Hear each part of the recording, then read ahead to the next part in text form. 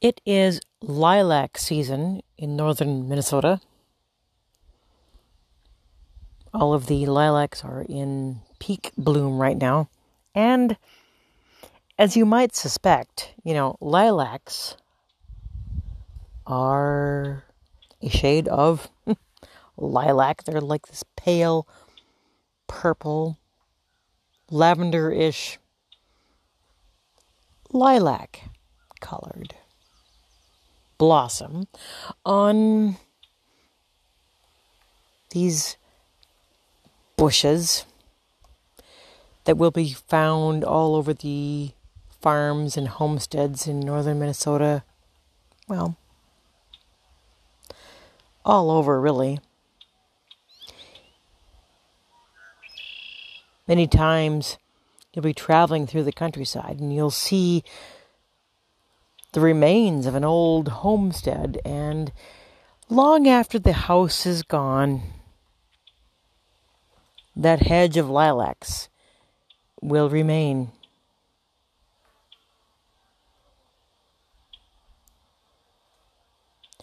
I remember one year during my mythical days of high school, back in the before time, we had a spring choir concert, and it was kind of a pops concert, which was a little unlikely, really.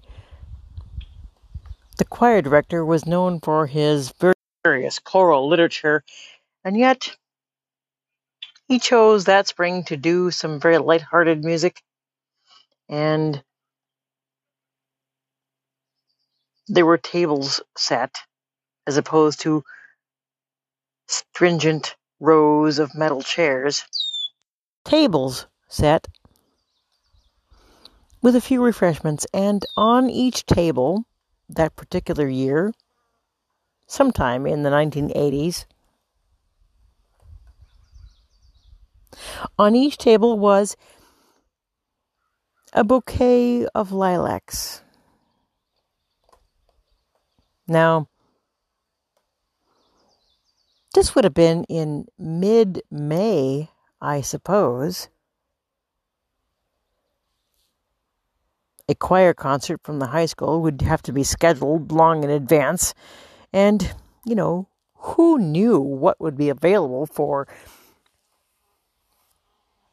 place settings, for centerpieces.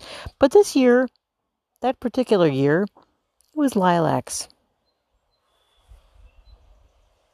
The gymnasium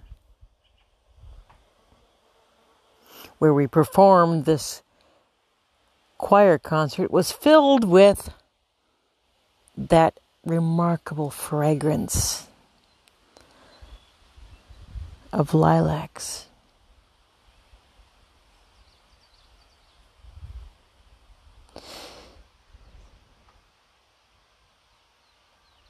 On this day in June, early June, I am sitting in near proximity to 3 different lilac bushes. One of them is really dark purple, a little bit unusual. And the other is the type of lilac that most people know and love here, the pale lavender-colored lilac. But what is maybe most unusual, off to my left, is a white lilac. Many years ago, my parents left this farm during a time of hardship. They needed sustenance. They needed income. They needed a livelihood, and they left this farm. They left this farm for a season or two, and they answered literally an ad in a farming magazine. They became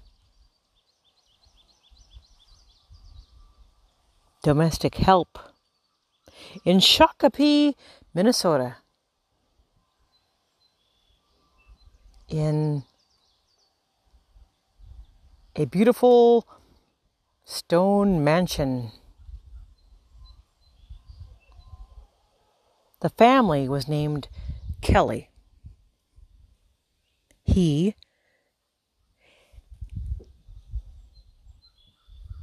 was a family of Kellys who were attorneys in Minneapolis, and she was a ham of Ham's Brewery. These were people of means.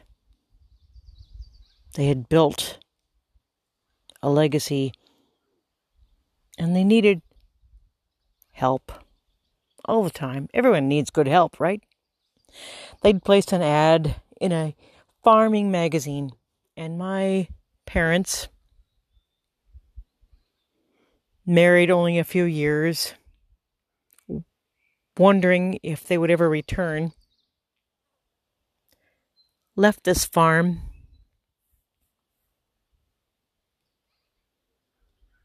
and lived there in Shakopee, Minnesota. My father as a general groundskeeper, my mother as a cook and housekeeper.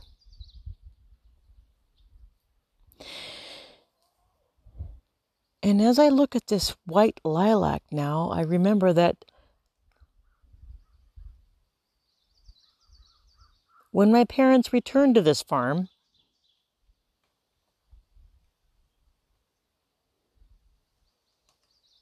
these wonderful people, the Kellys, sent a gift when I was born. They sent a white lilac.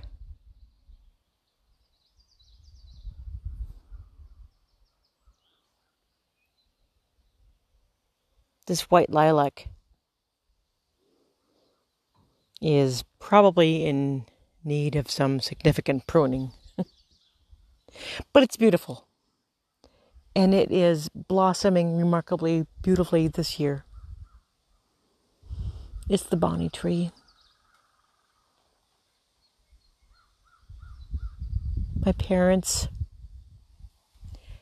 did what they needed to do. And they were able to return home to this place and plant this Bonnie tree.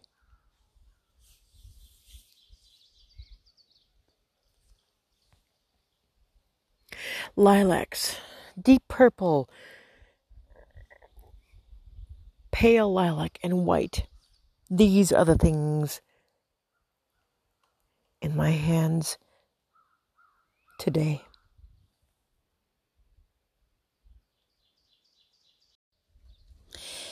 In my hand this morning, or perhaps more so in my ear, is the song of a tree frog. And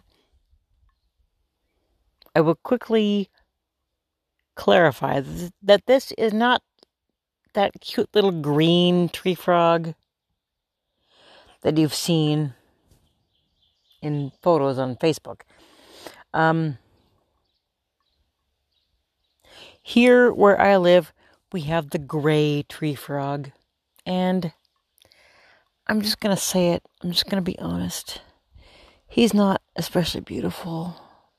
Oh, sorry. Sorry, gray tree frog.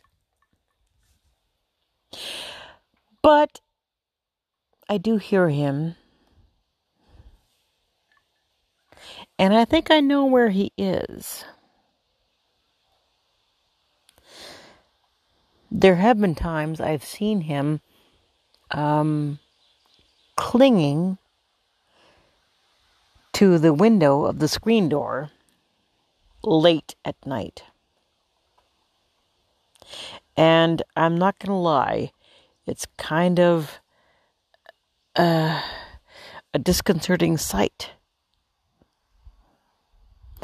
to see this gray, lumpy, bumpy frog clinging to the glass. But this morning, I'm hearing him a bit at a distance, and I believe he is making his home in my propane tank. Yeah, well, not in the tank, but on top, okay, I have this lid that opens up to show me my gauge, which I read and I take note of the numbers and I send those numbers to the local Cenex. And they know where I am with my fuel. But apparently this little dome here on top of my propane tank is also a favorite place of the gray tree frog. Now, I haven't confirmed this morning in particular, but I've seen him there before, and this is what I suspect. He's lurking there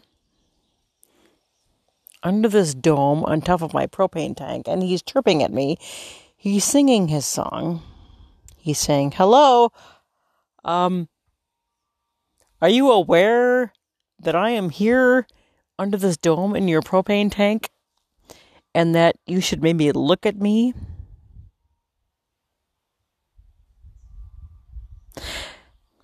You know, he maybe doesn't want me to look at him especially, but he wants me to look at the numbers on the gauge on my propane tank. Because he knows that the local Cenex, the local co-op, has a really sweet deal in the month of June. He knows that if I get my tank filled in June, I'll get a really good deal. My tank will be filled. I won't need to use any of that fuel until it gets cold.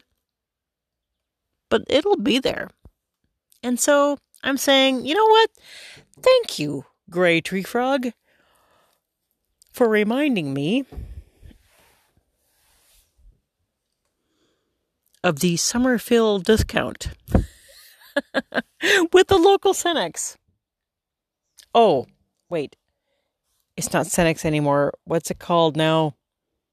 Something resources. Yeah. Everybody knows. It's Cenex. Okay. Yeah. That's what's in my hand today, or in my ear. And I'll head out there in a few moments and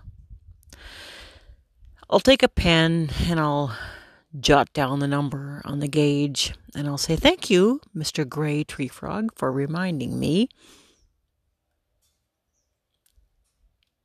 to prepare for winter even on this beautiful June day."